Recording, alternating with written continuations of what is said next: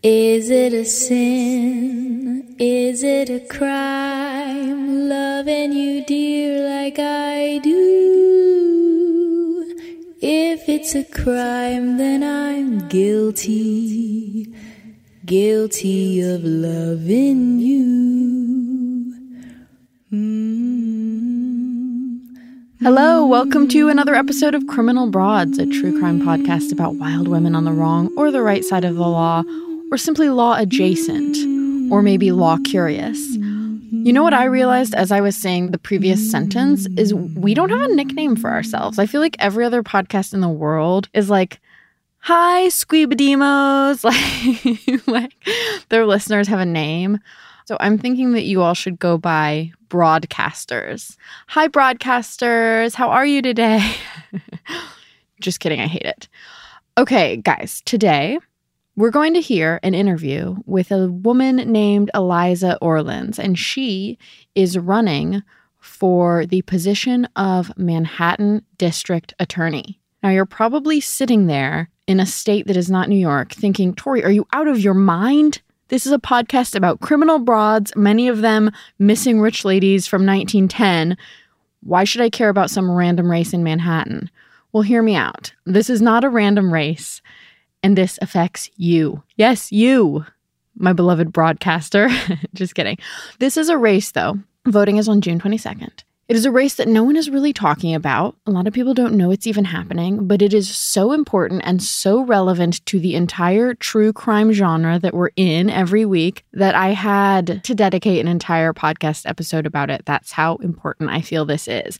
So the Manhattan District Attorney, or the Manhattan DA, as you'll hear said, is legitimately one of the most powerful offices in the country.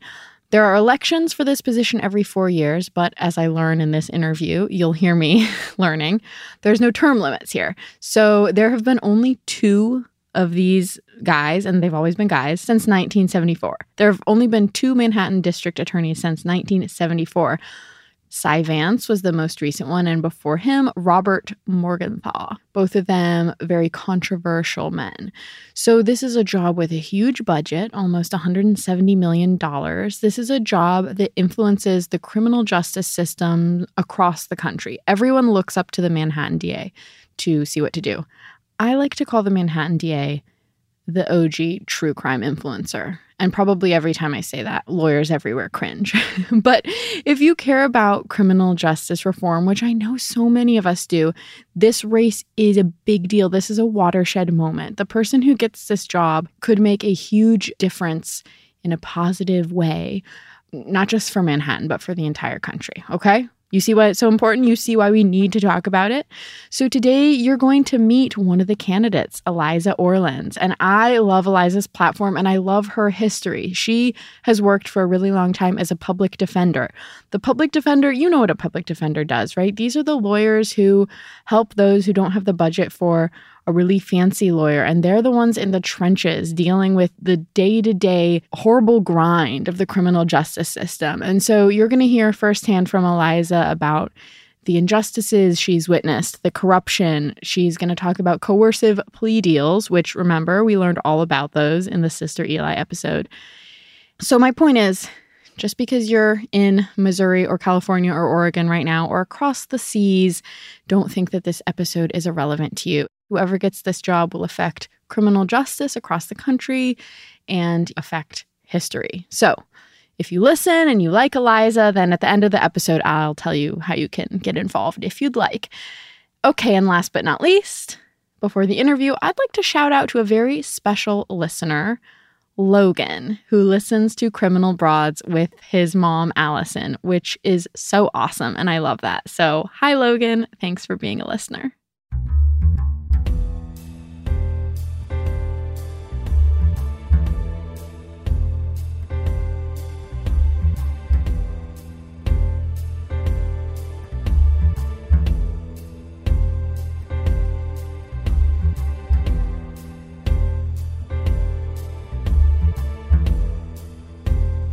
Hi, Eliza. Welcome to Criminal Broads.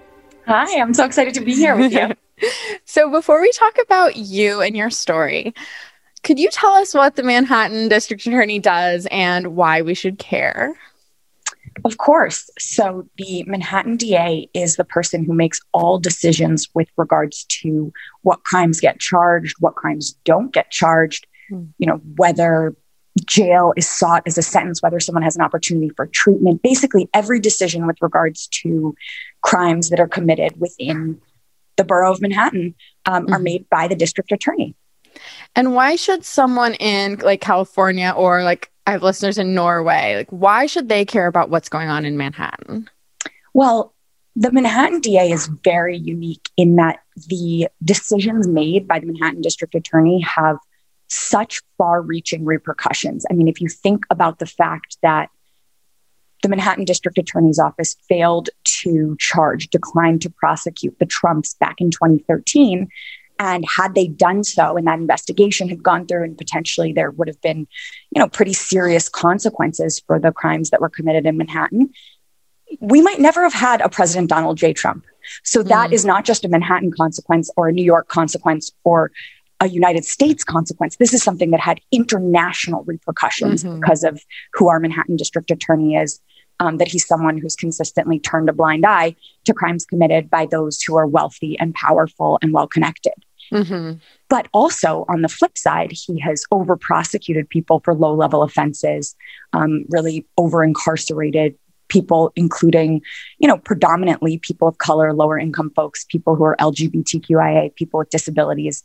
And that has repercussions too, because Manhattan should be setting the gold standard.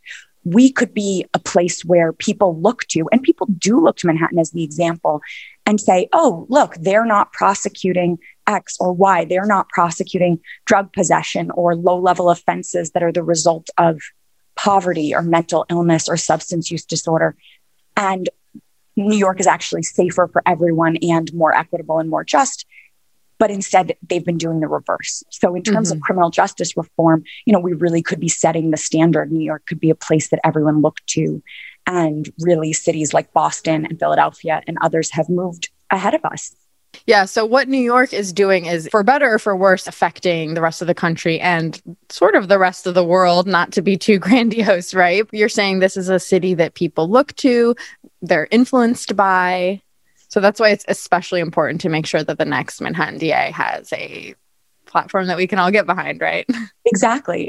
And it is a position that there are no term limits for, has been held by only white men ever in the history of its existence. And there has been one transition in my lifetime. So Robert Morgenthau was there for 36 years. Cy Vance took over after getting elected in 2009 and has been there for the last dozen years. And this is an unbelievable opportunity. This is a position that people stay in for a very long time and have a huge impact on the future of our city.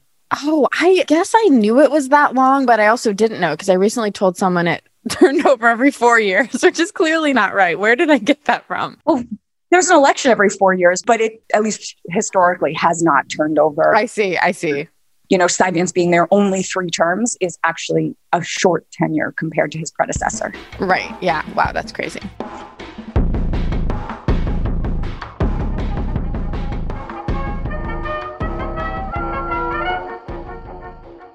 Let's take a quick break to hear from this episode's sponsor, Athena Club.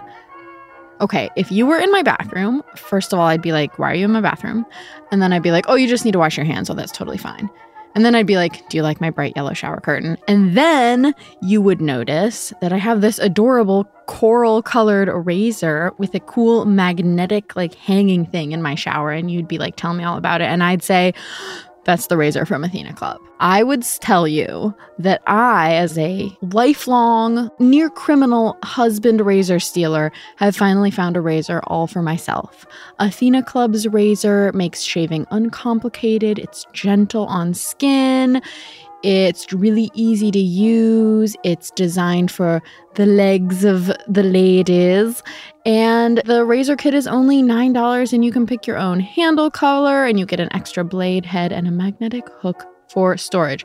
So if you want to be like me with a really cool razor, all of your very own hanging in your shower, show your skin you care, and get the Athena Club Razor Kit. If you sign up today, you'll get 20% off your first order because I love you. Just go to athenaclub.com and use promo code BROADS.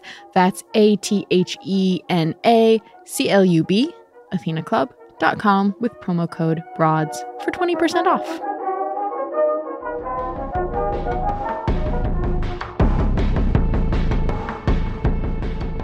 Okay, so let's go back in time now and talk about you.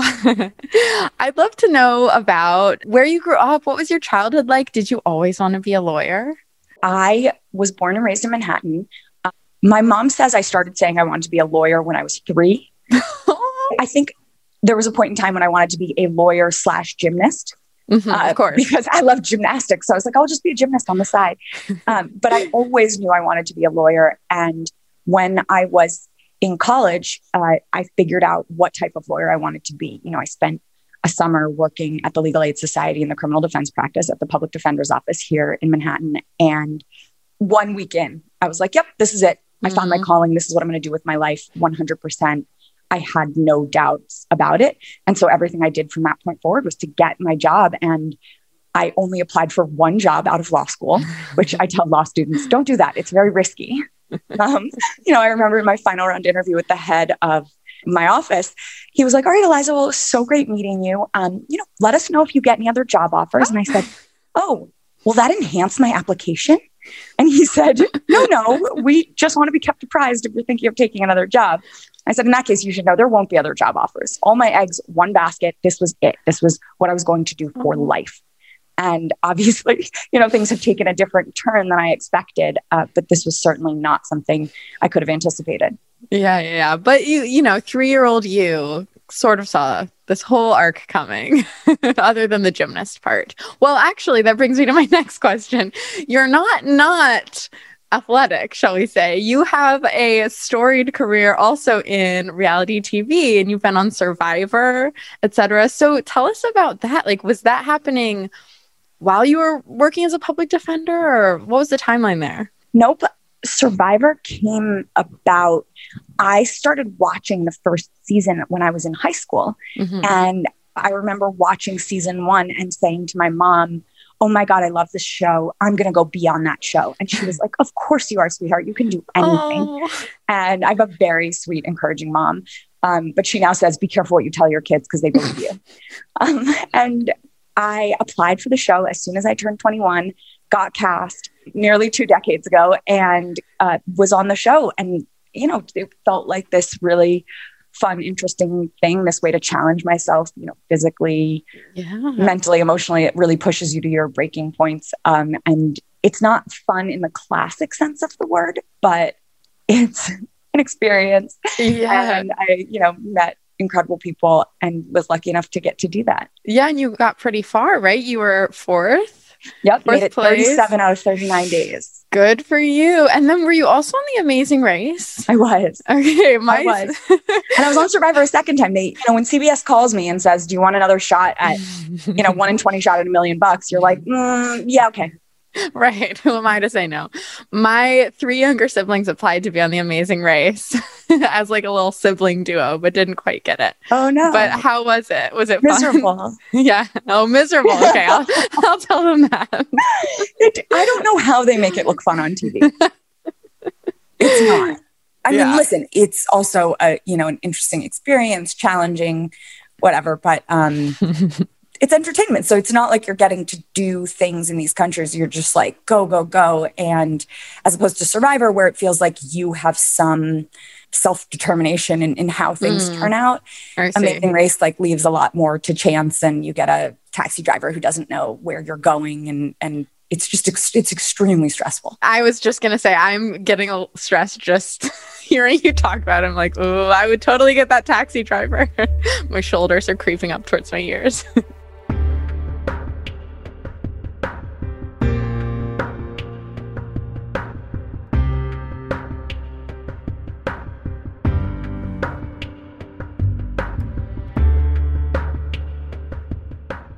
So let's go back to your career as a public defender. You started out at the Legal Aid Society.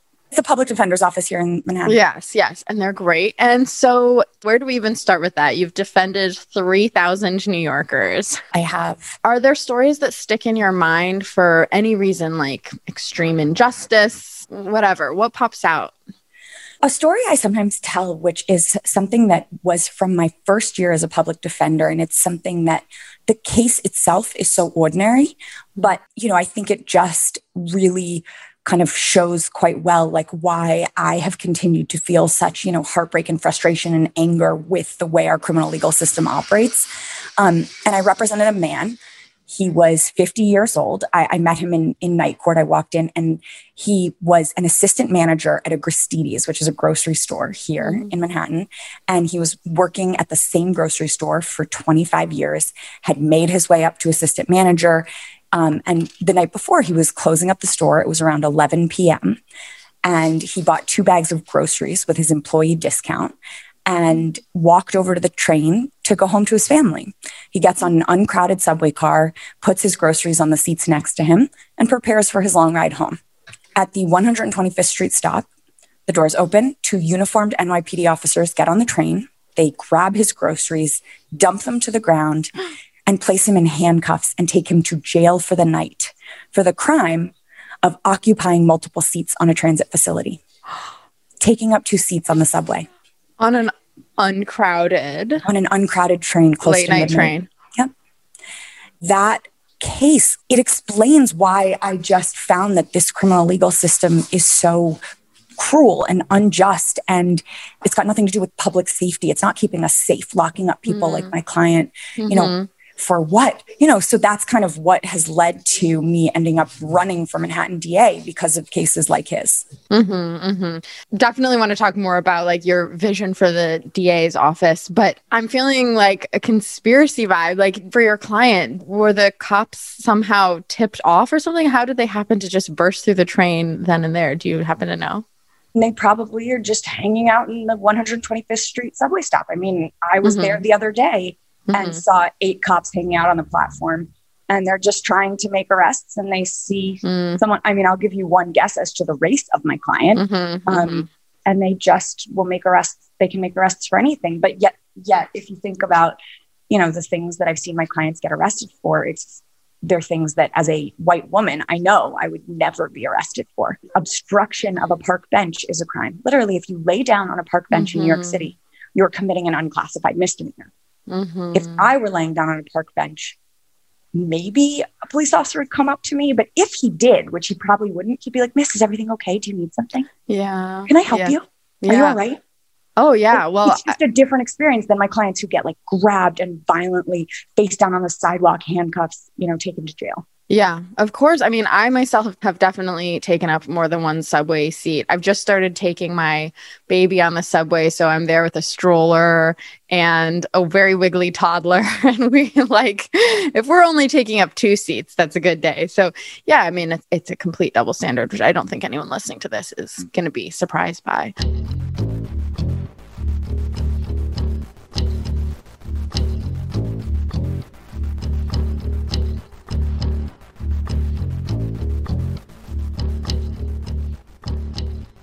On this podcast, we've started learning about coercive plea deals, and we just covered a case of a woman who, and I'm sure you have defended a lot of people like this, she was really strong-armed into taking a plea deal for some very weird, trumped-up charge. Like she had been in bed at home 7 months pregnant when her husband was at a party where someone was murdered, and she ended up having to take a plea deal for like impeding prosecution in the 2nd degree or something. Any anecdotes about plea deals that you can share with us? Oh my gosh, so many. The plea situation, like this coercive plea bargaining that exists, is so devastating because it really deprives people of their constitutional rights to challenge the search, the seizure, to challenge the evidence against them. And people see the depiction of the criminal legal system on television, in movies, and they think everything is a trial. But the reality is 99% of misdemeanors and like 94% of felonies or something like that result in pleas. Right. And I have told clients to take pleas who were probably innocent of the charges. Saying that out loud sounds so terrible, but you can tell a client, I can lay out the evidence and say, this is what's going to happen. This is what is going to be said at trial. This is what they're going to say. Even if they're not telling the truth, this is what the jury, the judge is going to see. And especially if it's a police officer testifying. And yes, the rhetoric is changing and people are understanding more now, something that I've known my whole career, which is that testifying is a real thing, that police are happy to get on the stand, swear to tell the truth, the whole truth, nothing but the truth, say, I do, and then lie under oath. It's been a very difficult road to try to convince people that a police officer who comes in uniform, who's like, I'm here to protect and serve, is lying under oath.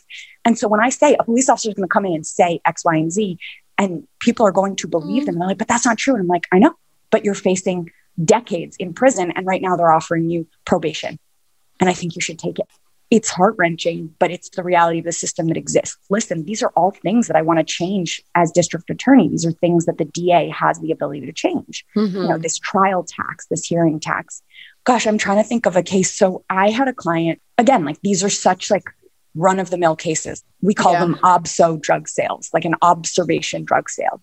Like a cop observing a drug sale? Okay. Right. It's not like what we call a buy and bust, where someone is selling to an undercover police officer, but it's like an observation drug sale.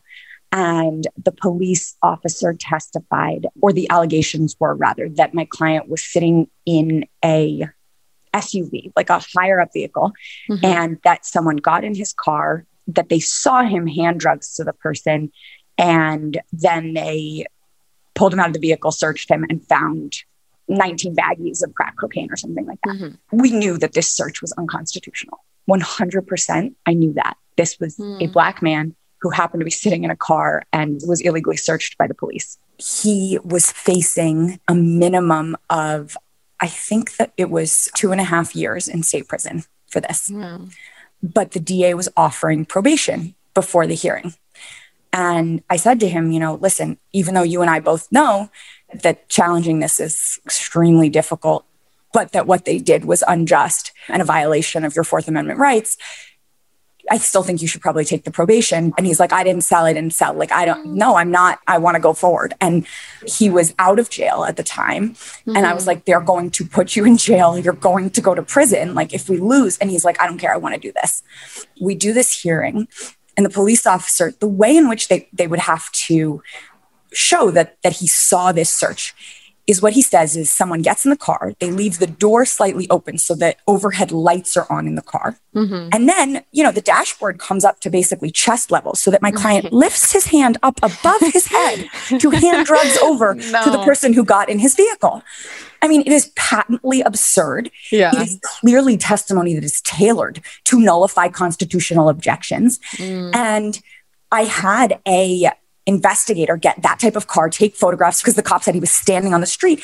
You could basically see neck up. So he would literally have had to reach his hand up to hand these drugs over, and really truly believed that the judge was going to suppress, because it just was so outrageous. It was truly outrageous testimony that was incredible. It was not credible testimony. Right. Literally incredible. It's like an SNL skit of a really dopey drug dealer who wants to get caught or something like that, kind of lifting your hand really high to make sure everyone can see the baggies. Leaving the door open so the lights in the car. Yeah. Yes. I mean, it's slapstick. It's slapstick. And the judge was asking a bunch of questions, and it really seemed as though he was going to rule in our favor.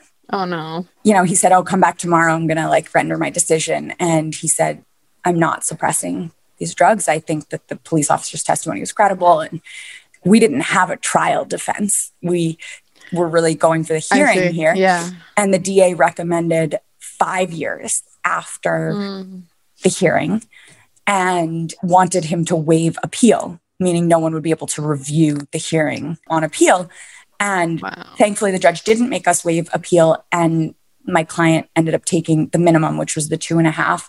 And we expedited the appeal. And by the way, within a matter of months, I mean, he probably spent close to a year in jail. But we found out that this police officer had previously perjured himself, had lied in other cases, and that had not been disclosed to us to challenge his credibility. And so they ended up having to vacate the conviction. I mean, it was this whole crazy story. And he ended up getting, I think, time served rather than us retrying the case because he'd already served a year at that point. But like, it's such a small example. Like, he was going to get probation beforehand, and then the DA recommended 5 years because we challenged the constitutionality of this lying cop violating my client's Fourth Amendment rights. Yeah, that's absurd. And like you said, it's also ordinary, right? Happens every day. Right. I'm assuming that was a pretty typical days, weeks of work for you, months. I don't know how long it took, but yeah. You know, this guy, I said to him, I was like, this takes a great deal of courage to say, I want to go forward with this hearing, you know, knowing that the chips are stacked against us always because judges tend to side with police officers. It's very difficult to take on these types of cases.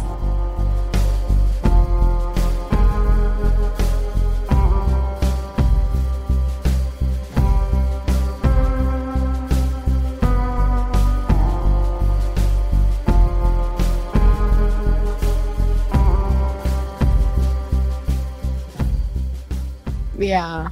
I was going to ask if you'd come up against corruption in the NYPD, and you've already given an example. What's your take on the NYPD as a system? If you become Manhattan DA, like, how much authority do you have over the NYPD, and what can we do about it? Well, minor question. Yeah, exactly. Well, so the district attorney doesn't actually have control of the NYPD. We don't actually have the ability to make changes within the departments, but the police for so long have been just operating with no consequences, just doing whatever they want, whether it be the brutalization we see of people in the street or the perjury in the courthouse or the false arrests or falsifying of documents. There are really no consequences for the NYPD. And so I really believe, and it's true, the Manhattan District Attorney's Office has been complicit in the continuing misconduct of the NYPD. There has to be a very serious police accountability unit. And I've laid out my plans to create this unit and really hold police officers accountable for their behavior. And it would have to be one that was independent, because the NYPD still is like bringing you the arrests for other cases and everything else. But it really has to hold the police accountable for acting illegally, for addressing all of these different types of police misconduct and making sure that that information is out there, that there's a database of police officers who are committing misconduct, and making sure that they are accountable to New Yorkers. There's a right to know. Things like what happened with the case I was just telling you about wouldn't have happened had there been a database where I was able to look up this police officer and say, oh, there has been other times when there have been either credible misconduct allegations or someone who has previously been found to have perjured themselves. This wrongdoing is something that has to be brought to light. Yeah, it's crazy to me that you weren't able to access that information. I mean, that's so relevant. As a public defender, do you just have to sort of hope that someone will bring the information to you, like that the cop has previously perjured himself? What tools do you have there? Yeah, we have to hope. You have to hope that the Manhattan DA's office tells us, that they let us know that, this is actually going on. I mean, they're supposed to, under the law, they're supposed to, but that doesn't mean that they will.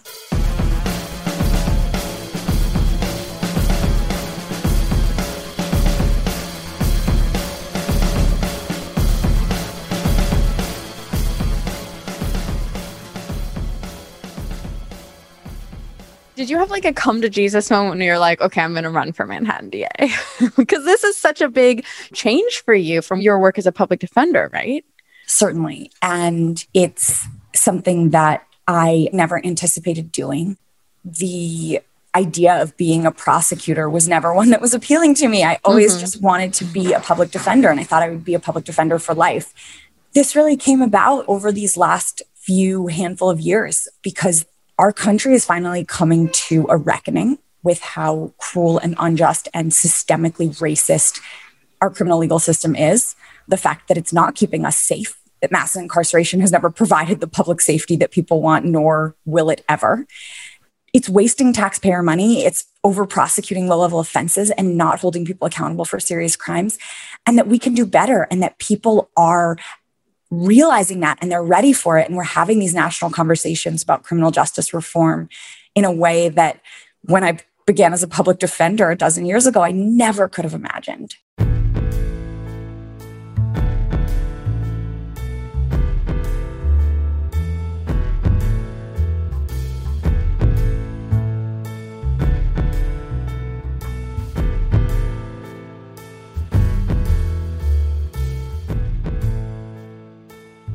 That's good. That's hopeful. Yeah, hopeful. Yeah.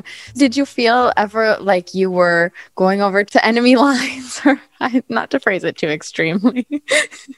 Are you nervous? Of course, because when I start thinking about what it's going to be like to take over that office and to actually bring these prosecutions, I mean, of course, it's something that is challenging to think about. I mean, I was talking to a reporter recently and he's like, Eliza, you realize you sometimes say the word prosecutor with disdain. You know that, right? And you know what position you're running for. I'm like, I do. But that's the whole thing, that I want to change what it means to be a prosecutor. You know, I'm not running to be like a good prosecutor. I'm running because I want to figure out ways to systemically change the way a prosecutor's office operates, to think about how we can limit the reach of the prosecutor's office and not just be a progressive prosecutor who still ends up being the primary driver of mass incarceration of people of color.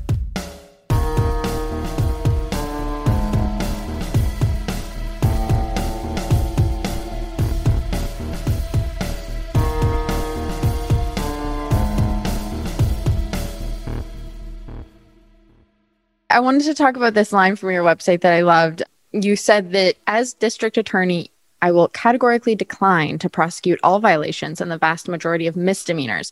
So what does that mean? So the overwhelming majority of cases that come through are low-level offenses. You know, things like what I was talking about, like taking up 2 seats on the subway, laying down on a park bench, jumping a turnstile, minor drug possession charges. And that constitutes probably more than 75% of the cases that come through. So when people think about, the criminal legal system, like people who are getting prosecuted are committing serious crimes, it's not true. You know, so much of what the criminal legal system is really just prosecuting these low-level offenses. And it's not keeping us safe. It's not addressing the root causes. It's not addressing the issues people are facing, you know, whether it be that they're in need of substance use disorder treatment, of mental health treatment, whether they're experiencing homelessness.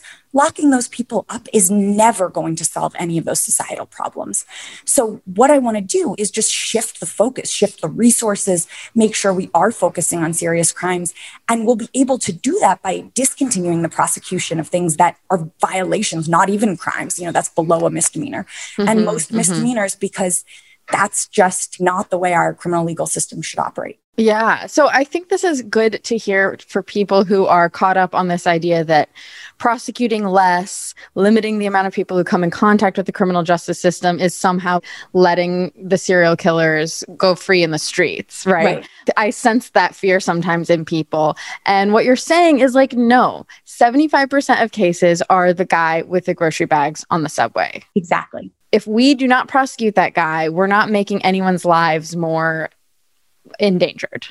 Exactly. Right? And in fact, what we're doing by prosecuting cases like that is making people's lives more dangerous, because when someone is locked up, when they're incarcerated, even if it's just for a matter of a few days, we upend that person's life. And I've seen that as a public defender. You know, someone misses work for 3 days, they end up losing their job, and then they can't pay their rent. They lose their home. If they're a single parent, they lose their kids. They lose everything they've ever worked for. So of course it makes sense that if someone gets locked up, gets prosecuted, it is more likely that they will end up having future contact with the criminal legal system than if we didn't prosecute that person. Yeah. It's so common sense. I know. This is why we need you. Exactly. Before I let you go, what could you use from Criminal Broads listeners to help you win this race? What would be the most helpful? We are running the only grassroots campaign for Manhattan DA. You know, we have As of the last filing, we had over 7,300 individual contributions. Average donation is under $100. And we are running against people who are millionaires and billionaires, truly.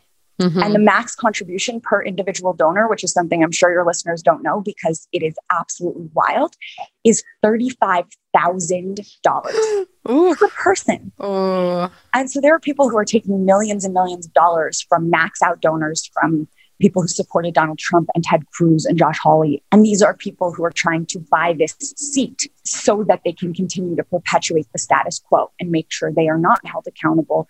People on Wall Street, which also happens to be in Manhattan, by the way. So that's something the Manhattan DA is responsible for looking into and investigating and holding people accountable if they're committing crimes. So, we always need donations. So if people go to ElizaOrlins.com and can contribute, even if it's $5 or $20, we're so grateful. And we also need volunteers. We have an absolute unbelievable network of volunteers. We have this grassroots army of people. If you're in New York, we're out doing canvassing. We are talking to people on the street, but we have phone banks and text banks and banks, and we're doing those on Zoom. And we have volunteers from across the country. Sign up to volunteer. We need your help to get the message out, because when people hear there's only one public defender running, and that's what we need to make these changes, we also desperately want to see. They're so excited to get involved and they want to support, but we just need to make sure they know I'm running.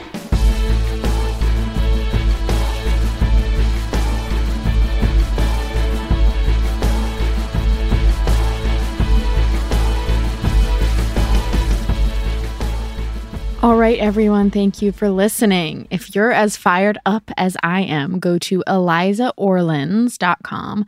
That's ElizaOrlins.com, or you can look for the link in my show notes. And there on her website, you can help in several ways. You can donate, of course. You can volunteer to make phone calls or do a text bank. And perhaps most effectively, you can tell your friends who live in New York City to vote in this race for Manhattan DA on June 22nd. Okay, this is one of those races where it's actually really easy to not even know it's happening. And I totally understand if that's you, if that's your friend who lives in New York. But that's why it can make such a difference to send your friend a text just being like, hey, this podcaster I listen to is yelling at me and she says you have to go vote. And like we learned a couple episodes ago, this is a race where a couple of thousand votes can actually make all the difference in a world. So if you text one or two friends who live in New York and maybe you post about it on Instagram, you can tag Eliza on Instagram, we could literally help her win. And then, she'll be legally obligated to make a special Criminal Broads office in the DA's office where we can go and look at all the creepy old case files from the 1920s, which is all any of us really want, right? Just kidding, obviously. But anyway, check it out, ElizaOrlins.com. Also, thank you to this episode's patrons for helping me out. Carol P., Jasmine F., thank you so much for your support. And if you all would like to listen to an episode of another podcast that's about a woman from my book, Confident Women, check out the most recent episode of the podcast, Strange Country. They talk about Bonnie Lee Bakley, who is one of the saddest women in my most recent book. Okay, let me tell you what you can expect next episode. We're doing a bit of a shake it up format, okay? Next episode is what I'm calling my update episode. That might sound really boring, but it actually is coming together way more effectively than I thought, and I'm really excited. I went back through all the women that we've talked about on this podcast to see if there was any more news about them, anything that had changed since the episode came out. And what do you know? There is a lot of new news to say about some of these women, and some of it is really, really chilling. So meet me back here in a week, and we're going to sort of look at a bunch of broads at once and come to some tragic and poignant conclusions. See you there? Same time, same place? All right. Love you guys. Thanks for being the best listeners ever. Bye. Maybe I'm right, maybe I'm wrong, loving you, dear, like I do. If it's a crime, then I'm guilty, guilty of loving you. Seeking the truth never gets old. Introducing June's Journey, the free-to-play mobile game that will immerse you in a thrilling murder mystery. Join June Parker as she uncovers hidden objects and clues to solve her sister's death in a beautifully illustrated world set in the Roaring '20s. With new chapters added every week, the excitement never ends. Download June's Journey now on your Android or iOS device, or play on PC through Facebook Games.